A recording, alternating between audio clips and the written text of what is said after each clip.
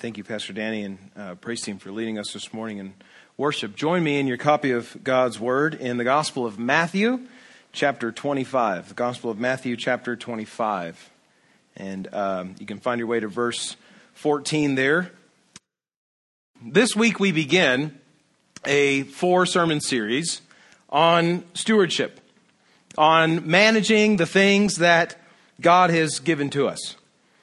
Merriam-Webster, the dictionary, defines stewardship as the careful and responsible management of something entrusted to one's care. The careful and responsible management of something entrusted to one's care. Now, very often, go to a church and the pastor says, we're going through a stewardship series, and you go, great, 4 weeks on tithing. This is not going to be 4 weeks on tithing, okay? What God gives us in life is far more than just money. And in fact, we're going to look at a parable today, a parable that Jesus tells in the last week of his life, that tells us about what God has given to us or teaches us how to manage what God has given to us. And this parable, the parable of the talents that you may be familiar with, is really about far more than just money. The parable of the talents that we'll look at this morning in Matthew chapter 25 teaches us that stewardship, that caring for what God has given to us, is not first about money, but about what the King, about what Jesus has entrusted his servants with in his absence. Following Jesus ought to lead us to faith-filled use of all that he has given to us for his purposes and his glory, recognizing that God provides for us far more than just money, just physical things. And because my hope is that after looking through the parable of the talents, we'll be able to sort of set the stage for the next 3 weeks that we'll be talking about stewardship in different areas of our lives. That we'll begin today to find that because our whole lives are given to us in trust by God, that we would be moved to then leverage everything, to use everything that he has given to us for his glory. If he's given it to us, if he's entrusted it to our care, it's his, and we need to use it. We need to manage it. We need to take careful and responsible management of it because it ultimately belongs to God. Now, this parable this morning is a kingdom parable. It takes place on Tuesday of the last week of Jesus' life, in a section of Matthew called the Olivet Discourse. It was that Tuesday of Holy Week, just a few days before Jesus would be arrested and then crucified, where he spends most of the day on the Mount of Olives teaching the people who have come to listen to him. And this parable is, like many of the parables before it, a kingdom parable.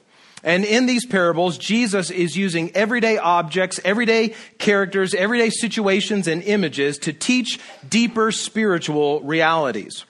This parable is ultimately not just about what we do with money, but it's about the kingdom of God and how the kingdom of God works and what servants in that kingdom do.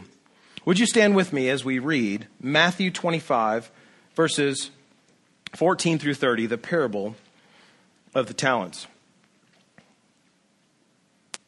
Jesus says, for the kingdom of heaven will be like a man going on a journey, who called his servants and entrusted to them his property.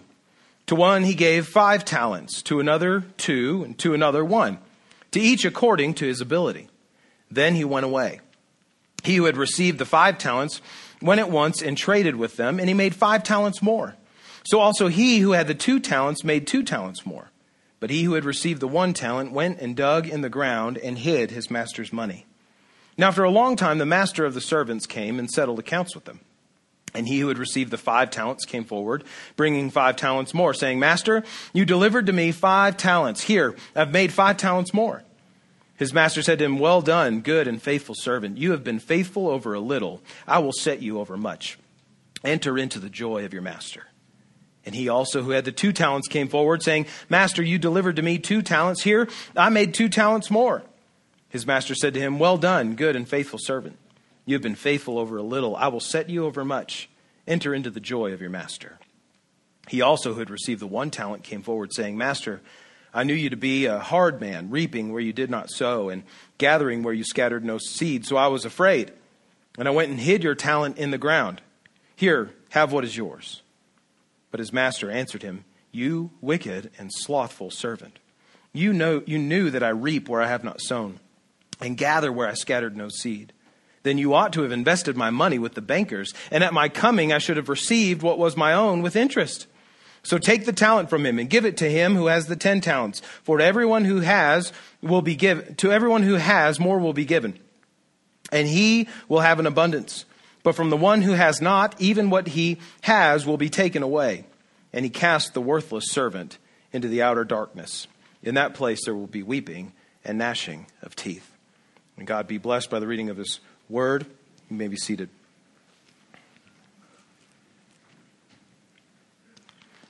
The parable of talents, even though it seems like it's a parable about money, is not really a parable about just money. The parable of the talents teaches us some principles about the kingdom of heaven and about characters within or related to the kingdom of heaven that go far beyond money. What I want to do this morning is look at each of the representative characters in the parable and see what Jesus is teaching us about the kingdom of heaven through these images. First, let's look at the master and the talents.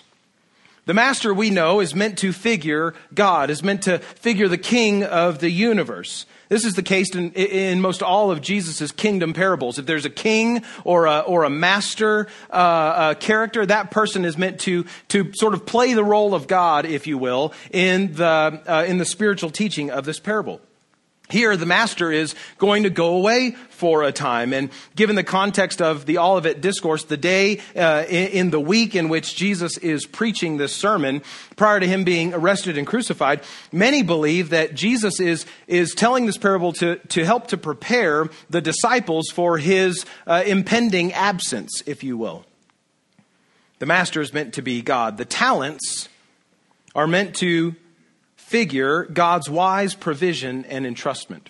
God's wise provision and entrustment. The word entrusted means that the master gave these talents, these sums of money or possessions, into the authority of his servants. He said, I'm giving this to you to do with it what you will in my name. They are expected to do something with the talents on the master's behalf. Now, that word talent can cause a little bit of confusion for us. On the one hand, we do have another word in English that is talent that has to do with natural abilities or some sort of skill or capability. But a talent in Jesus' day was a measure of weight, like a ton or a pound or a kilogram. It was not a monetary value. So a talent could be worth a lot if you were weighing out a talent of gold, or it could be worth very little if you're weighing out like a talent of, feathers, okay? All right, so a talent is just a measure of weight. It's not a measure of value. And the talents are given. So we don't know if it's gold. We don't know if it's silver. Jesus doesn't tell us because that's not important to his parable. But the talents, these amounts of possessions or money are given to the servants, as Jesus says in the parable, to each according to his ability. This teaches us that the master knows what his servants are capable of, and he gives to them appropriately. He gives to them what he knows that they can responsibly handle. He gives to them what he intends for them to responsibly handle. The master is to figure God or Jesus. The talents are to figure his wise provision and his entrustment to us. Now, here's the point. Here's the king's point of the parable. Jesus, the King of Kings, Lord of Lords, is teaching us this, that all we have is from the hand and the wisdom of God.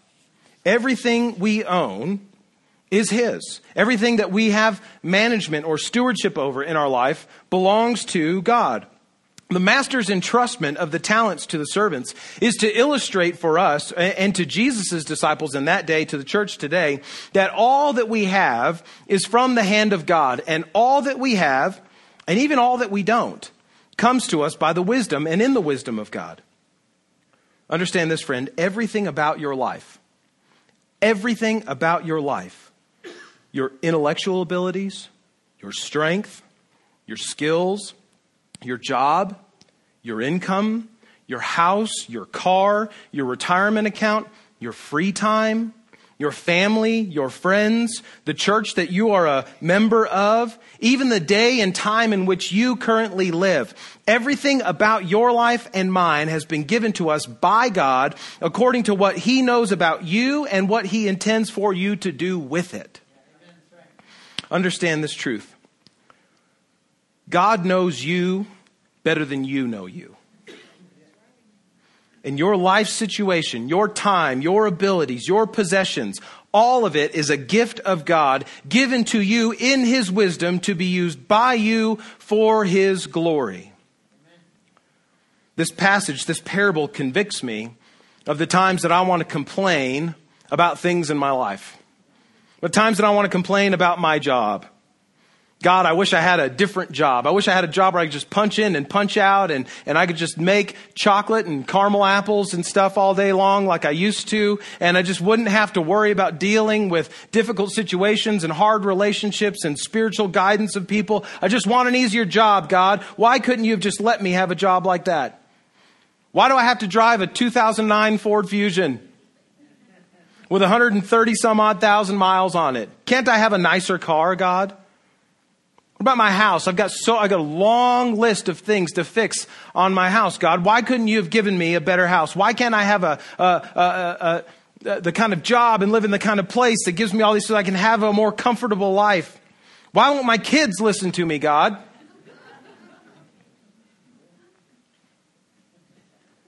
Why do my wife and I argue about things? Come on, God, surely you can do better than this. Why have you stuck me with this situation? This parable messes me up one side and down the other when I start thinking about, God, why have you done this? Because when I start complaining about that and I hold up my complaints in the light of Scripture, what I understand about them is that when I'm complaining to God about things in my life, I'm essentially saying to God, God, I know better than you. What you have given me is not the best that you could have given me, God.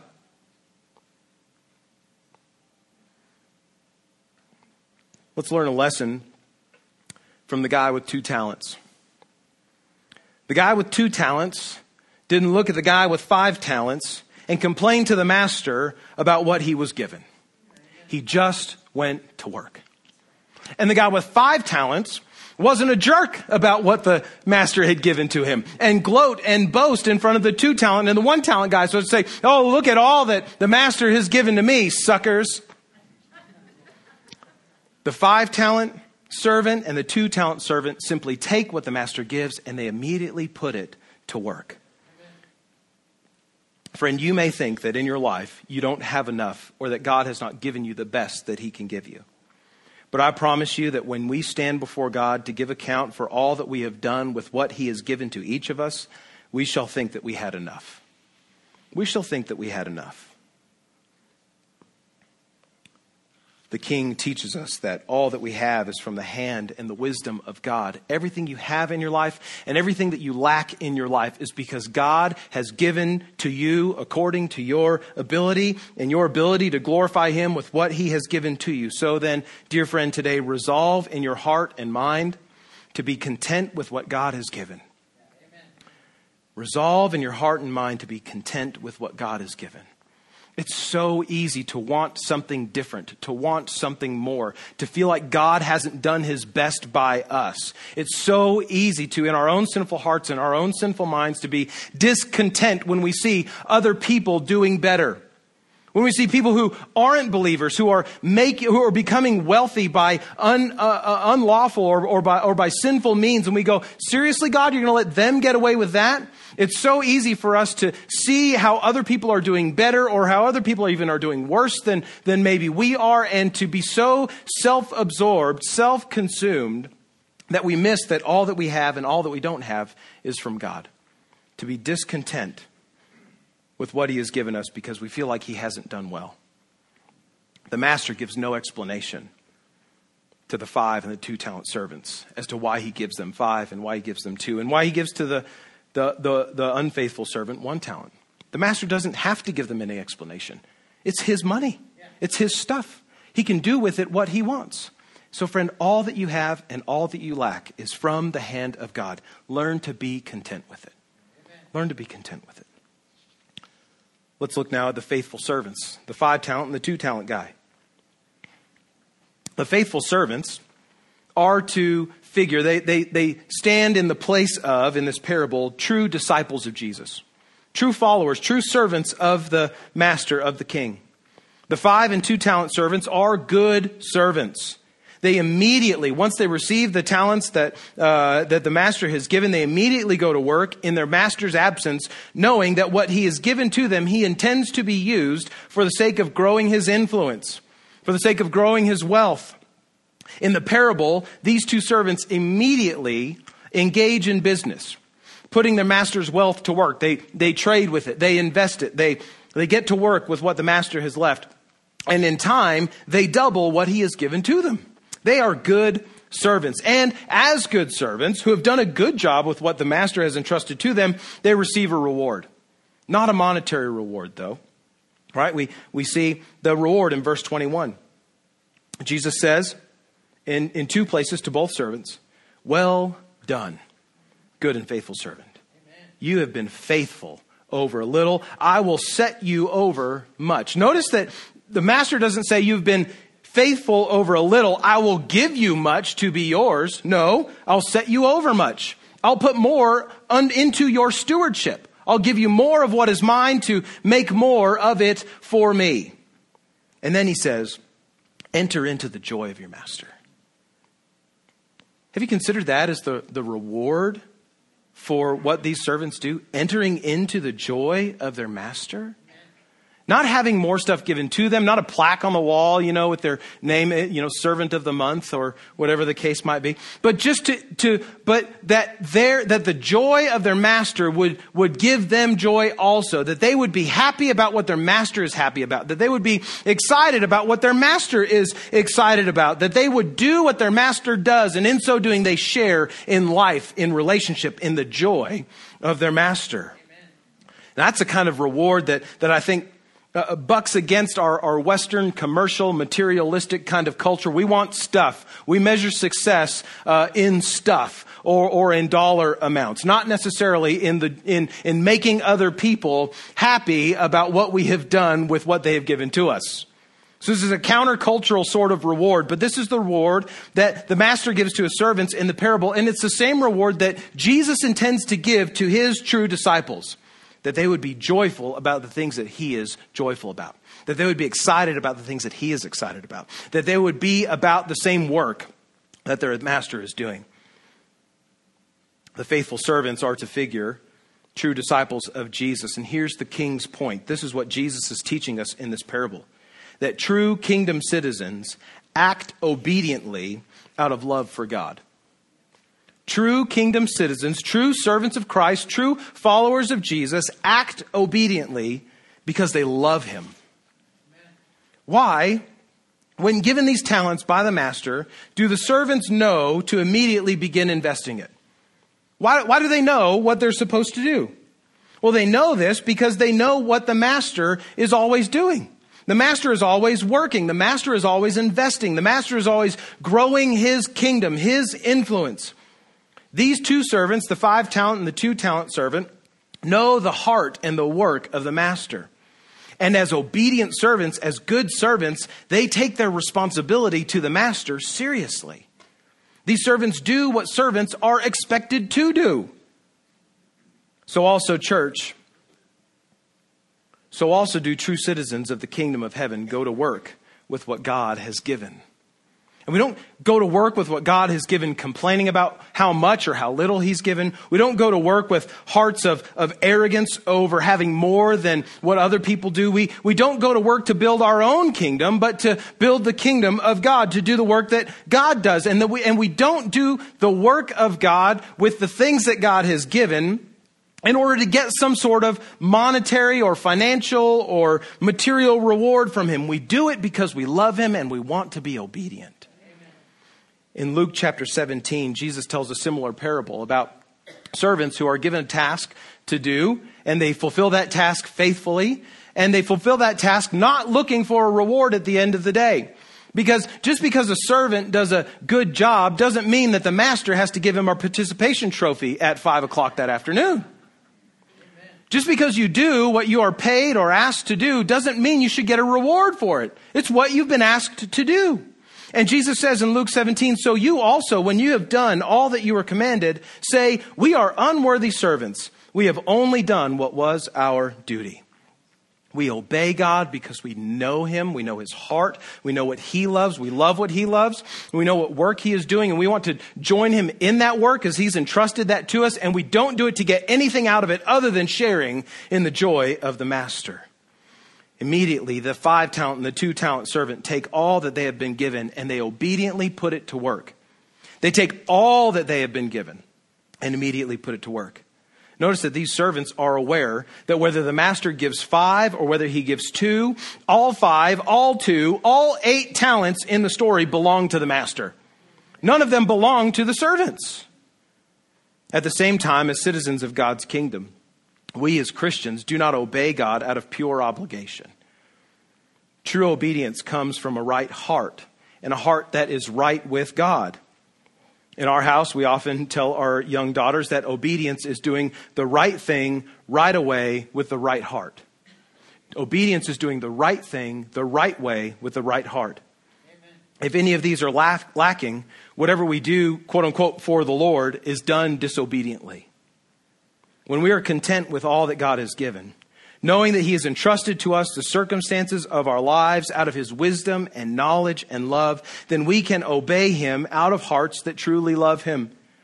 And it is this loving obedience that is the hallmark of a true Christian, of a true kingdom citizen, doing the right thing right away with the right heart. Amen. If God gives you a command, you know that there are commands of God upon your life, and you intend to do them, but you don't, and you intend to do them the right, you intend to do them, you intend to do the right thing, and you intend to do it with the right heart, but you don't intend to do it right away, you're not being obedient. If you do the thing that God has commanded you to do, and you do it right away, or you do something that you feel God has commanded you to do right away, and you do it with the right heart, but you've not done the thing that God has commanded, you're not being obedient. And if you do the right thing and you do it right away, all that God has commanded, but you do it with a selfish heart or a grumbling heart or a bad attitude, you've not been obedient. Obedience is doing the right thing right away with the right heart. And in doing so, we stand to enter into the joy of our master. Jesus teaches us from the lives of the servants and their obedience that we ought to seek the reward of godly obedience. And that being obedient to God is reward in itself. Amen. In fact, more than anything out of our lives, God wants obedience. He wants us to do what is right with what he has given to us, to exercise the charge that he has placed upon our lives. You remember back in 1 Samuel, about 1,000 or so years before Jesus was ever born, Israel had their first king. His name was Saul. He's a man who looked good in the sight of all people. He stood head and shoulders above everyone else. He was a fairly accomplished warrior. He's a guy that people literally looked up to. He was anointed as the first king of Israel, but then very quickly Saul begins down a path of repeated disobedience to God. When knowing what the right thing to do is, he does the wrong thing. Or knowing when he ought to do a thing, he does it at the wrong time. Or he does what he ought to do with a wrong heart. And so it is in 1 Samuel chapter 15 that before going into battle, Saul knows that he's supposed to give a sacrifice to the Lord in seeking the Lord's favor and presence with him in battle. And he's supposed to wait for Samuel, the prophet, to show up to help him to make the sacrifice the right way. But Saul gets impatient. Wanting to do the right thing with the right heart, he does it in the wrong timing. And so he hurries up before Samuel has even come to offer the sacrifice himself. And when Samuel shows up, he says essentially to Saul, "What is this mess that you have made?" He says in 1 Samuel 15:22, "Behold, to obey the Lord is better than sacrifice." Amen. What God wants more than your good deeds, what God wants more than you being successful, is for you to be obedient. Yeah. And there is reward in being obedient. There is reward in taking the command of the master and doing with it what he has given you to do. We learn that from the faithful servants. And then we finally learn a lesson from the wicked servant, from what I would call the false servant. The wicked servant is meant to resemble a non-believer or a false believer. Either a person who does not know Christ, who is not a follower of Jesus, or someone who says they are, but in their hearts are really not. This parable works on both levels, okay? It's a wicked servant, a false servant. This servant declares when the master returns to settle his accounts with him, he declares that he knows that the master is a hard man. He's a demanding man who reaps where he has not sown and gathers where he has not scattered seed. And in his own expressed fear of this demanding master, this one-talent servant, the wicked servant, is unwilling in the master's absence to risk taking any loss on the talent that he has been given, and so he buries it in the ground. Where the faithful servants go to work with what the master has given, and in return they receive a reward. This faithless, this unfaithful, this wicked, this false servant who does nothing with what the master has entrusted him, he does not receive reward, but a punishment. Where the master rewards the 5 and the 2 talent servants by declaring that they have done well, that they are good and faithful, and invites them into the joy that is his own. The master says now to this 3rd servant, the 1 talent servant, that he is wicked and lazy. You're not good. You're not faithful. You have not done well. You are wicked and lazy, and you have done poorly. By burying what was given to him, this 3rd servant, the 1 talent servant, demonstrated that he did not have the master's best intentions at heart at all. He didn't care about growing the master's kingdom. He was just afraid for his own life. He reveals by his actions that he was never truly committed to the master. I thought you were this way, says the servant, so I went and hid the stuff because I was afraid that if I'd have lost anything, you'd have been angry with me.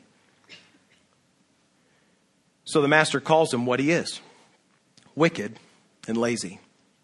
And more than firing the servant in this parable, the master sends him to a place of outer punishment, place of weeping and gnashing of teeth. And so all at once in his parable, Jesus brings the spiritual realities of the parable and pushes them right to the forefront of the matter. Which is to say, this parable is not just about how you work and what you do with money. This parable is about spiritual realities and your obedience, your loyalty, your righteous following of the king. Here's the king's point of this kingdom parable. False kingdom citizens do not obey, but disobey. False kingdom citizens disobey because they do not really know God. This is what we learn from the 3rd servant. This man goes and hides what he hasn't been entrusted with until his master returns because he is wrongly afraid of the master. He has certain preconceptions about what kind of man this master is. And so in those preconceptions, he's afraid of what may happen if he doesn't return a profit. So he goes and buries the thing. This servant assumes that it is better not to risk anything of the master's work with not to risk anything of the master's, and thus not to risk losing anything. And so rather than to do the master's work with the master's gifts, the servant does his own work with what the master has entrusted to him. When the master returns, he sees nothing, no fruit of the labor of the servant, and he calls the servant what he is, wicked and lazy. Unlike the faithful servants, this 3rd servant is really only a servant of himself. He's not a servant of the master. He's a servant of himself. In assuming he knew it was best to bury the talent, he totally disobeyed the master and sought only his own well-being. I just got to come out of this unscathed. Thinking the master to be hard and demanding, he risks nothing. He works with nothing. And in risking nothing and doing no work, he really risks everything. Do you see that? That in doing nothing, he risks everything. By being disobedient, he has done the wrong thing, the wrong way, with the wrong heart. And he reveals who he really serves, himself.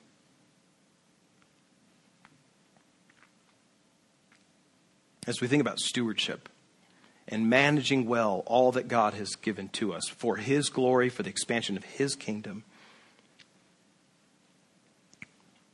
we need to, in looking at the 3rd servant, to consider what the fruit of our life says about who we serve. What does the fruit of your life say about whom you serve? is the fruit of your life, is the evidence of your life, the works of your hands, the relationships that you have and that you are trying to manage, the job that you work hard at. Are these parts of your life showing fruit of being a servant of the King? Or do they show fruit of being a servant of yourself? Do you make decisions about your job and what sort of job you will pursue based upon your own personal advancement in a career? Or do you think about your job and the job that or the career that you'll pursue in terms of how can I bring God the most glory with the talents and gifts and abilities that He has given me? Do you think about your bank account and the amount of dollars that are in there in terms of growing it for yourself and developing a comfortable retirement or a comfortable standard of living now in this life? Or do you look at all that God has given and provided to you in your bank account, the dollars that are to your name? Do you look at those to see how can I maximize God's glory with what He's given to me here? About how you look at your family and your children. Do you want to just raise well-behaved kids who will be successful in their own right? Or parents, are we looking at our children? Grandparents, are we looking at our grandchildren and the relationships that God has entrusted to us with them to see how can I bring God the most glory in the life of my daughter or my son or my grandson or my great-granddaughter? How can I lead this person to know and love Christ and to know and love God more than anything else in the world so that they want to make Him famous more than they want to be successful or to make a name for themselves? What does the fruit of my life say about who I really serve? About who is really my master? In Matthew chapter 12, verse 33, Jesus, in conversation with religious leaders of the day, says these words to him. Either make the tree good and its fruit good, or make the tree bad and its fruit bad. For the tree is known by its fruit. A tree can call itself an orange tree, but if it grows apples, it's an apple tree. A fig tree can call itself a cherry tree, but if it grows figs, it's a fig tree. A tree is known by its fruit. This principle has application for our lives as well as we think about everything that God has given us. What is the fruit of my life? The work of my hands, the thoughts of my mind, the time that I have with my children. What is it revealing about who I really serve? Am I a servant of the King? Or am I a servant of myself? And if the fruit of your life, as you seriously consider this, is showing that you are more a servant of yourself than you are a servant of the King, heed the warning of the parable of the servants and their talents. If you are serving yourself in all that you do, you are demonstrating that your heart is not really bent or oriented toward God, but toward yourself. And a heart that is oriented to self is a heart full of sin, is a heart full of disobedience to God, is a heart full of wanting to do do everything in our life our way, on our timing, with the people that we want, and when and where and how we want to do it, not the way that God has instructed us to. We know, as the Bible directs us and as our consciences convict us, that we have done things out of selfish motivations and self-serving purposes that are wrong, morally wrong, and our consciences convict us of this. Scripture tells us that moral rebellion against what God has designed for us has separated us from our God and King, our Master. Separated us infinitely. An infinite distance stands between us and God when we are in our sin. He is infinitely holy, and one offense against His infinitely holy character is an offense of infinite magnitude. Yet God does not desire for us to remain in sin with hearts that are oriented to self and self-preservation and self-sustenance and self-promotion. God has made us to have hearts that are oriented around Him. And so He doesn't leave us in our sin, but He offers a means by which we can have our hearts changed. We can have our orientation on our world changed. We can see the things that He has given to us in their right light for what they truly are. Not stuff that belongs to us, but things that belong to Him. And not things that are meant to be used for my glory and my kingdom and my influence, but things that are meant to be used for God's. And the way that we go about having our heart changed to see the world differently, to bear fruit that is godly, is by turning from our sin, repenting from it, recognizing that being oriented around myself and what I want to do, when I want to do it, how I want to do it, is the wrong way to live. That's not what I've been created for. So we turn from that and we turn to God and we say, God, I am sorry for having lived this way. I see that I'm made for much more. And we say, God, I thank you for sending your son, Jesus, who never once sinned, who was never oriented around himself, but only ever oriented around you and your purposes. God in flesh, he, without sin, was taken to the cross. And there, as he died, he gave his life as a substitute for mine. So that I can go from being oriented around myself, from only wanting what I want, to now being oriented around what you want, God, and what you have made me to be. Having that life change take place is as simple as turning from your sin, turning from yourself, repenting of those things, believing in Jesus, who died on the cross for your sins so that you can have a new heart come to life within you. Believing that he rose from the dead and that he is King of Kings and Lord of Lords, giving your life over to his rule and to his reign. Friends, some of you today may need to give your life to Christ for the very first time. And in a few moments, we're going to have a time of response. Today is the day for you to give your life to Jesus. For you to turn from being oriented around yourself to being turning and being oriented around God and his purposes for your life. Being a true follower of Jesus, a true disciple of Jesus, a true servant of the King. Christian, some of you have rightly and appropriately already placed your faith in Christ. You've been walking with Jesus some time, but maybe over the last several years of your life, there's been a pattern of self-service and not king service.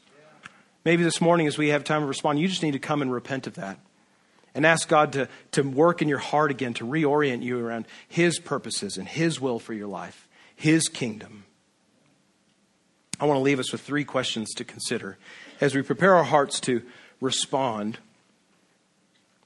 to this passage today. The first question is this: what master do you serve? What master do you serve?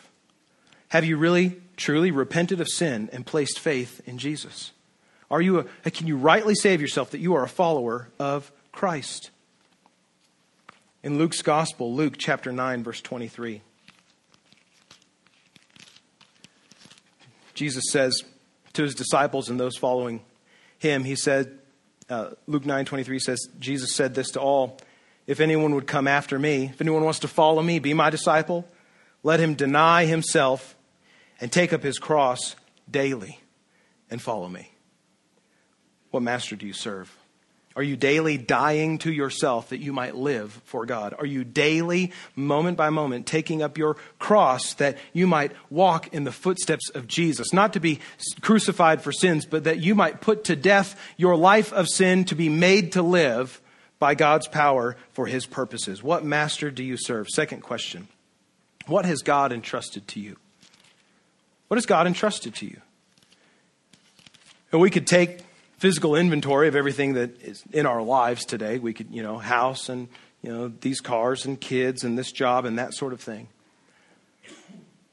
But Christian today, church today, I want to point us to a greater thing that God has entrusted to us. More than physical things, he has entrusted to us a spiritual command, a spiritual commission. Jesus gives this parable in Matthew 25 about the talents. The week that he will be arrested and crucified and will rise again, the king is about to go away and he is leaving things with his servants, something to do. And if we turn just a few pages to the end of Matthew's Gospel, Matthew chapter 28, verses 18 through 20, before Jesus is ascended to heaven, to the right hand of the Father, until he return a second time to call the church to himself, look at what he entrusts, look at what he gives into the stewardship of his disciples. Matthew 28, verse 18, when Jesus came to them, he said, all authority in heaven and on earth has been given to me. I'm the master. I'm the king of all. I own it all. Therefore, go. Here's what I'm entrusting you with in my absence.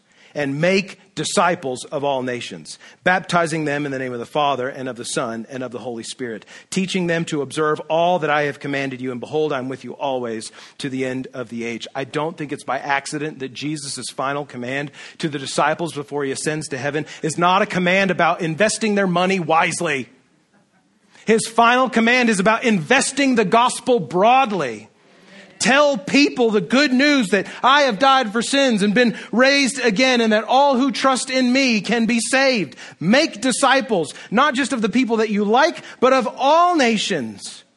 Baptizing them in the name of the Father, Son, and Holy Spirit. Identifying both with God in heaven as one who has died to sin and been raised to new life. And identifying with the body of believers, other Christians who have likewise done the same thing. And teach them.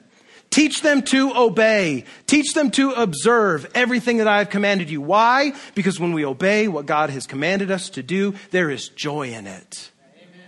Church, what has God entrusted to us? More than a building, more with funds in the bank, more than funds in the bank, more than this plot on this corner of this city, more than the people that are seated here in this room today. Christ has given to us, church, the gospel to steward, to manage, to carefully and responsibly see to its growth and expansion around the world. Stewardship in the parable in Matthew 25 is really far more about what we do with the gospel than it is what we do with our money. And what we do with the gospel will influence what we do with our money, what we do with our time, what we do with our abilities and our families and the things that God has given to us. But it starts with what we do about the most important thing. Final question. What master do you serve? What has God entrusted to you? Third and finally, what does the fruit of your life demonstrate about your obedient love for Christ? How does the fruit of your life demonstrate that you obediently love Jesus? It's not a question I can lead you to answer this morning. You'll have to search your own heart and your own mind this week. Pray that God will reveal to you the place where your life does show fruit of obedient love to Jesus, with what you do with the gospel and what you do with what he has given to you. And you'll have to ask that God will convict you to show you where you're not obediently loving Jesus with all that he has given to your care. These are questions to consider as we respond to God's word this morning, and as we prepare our hearts even for the next few weeks about how we will grow in Christ to be more obedient, to be more mature, to more faithfully steward the things that he has given for us to do and to put to work for his glory. Let's pray.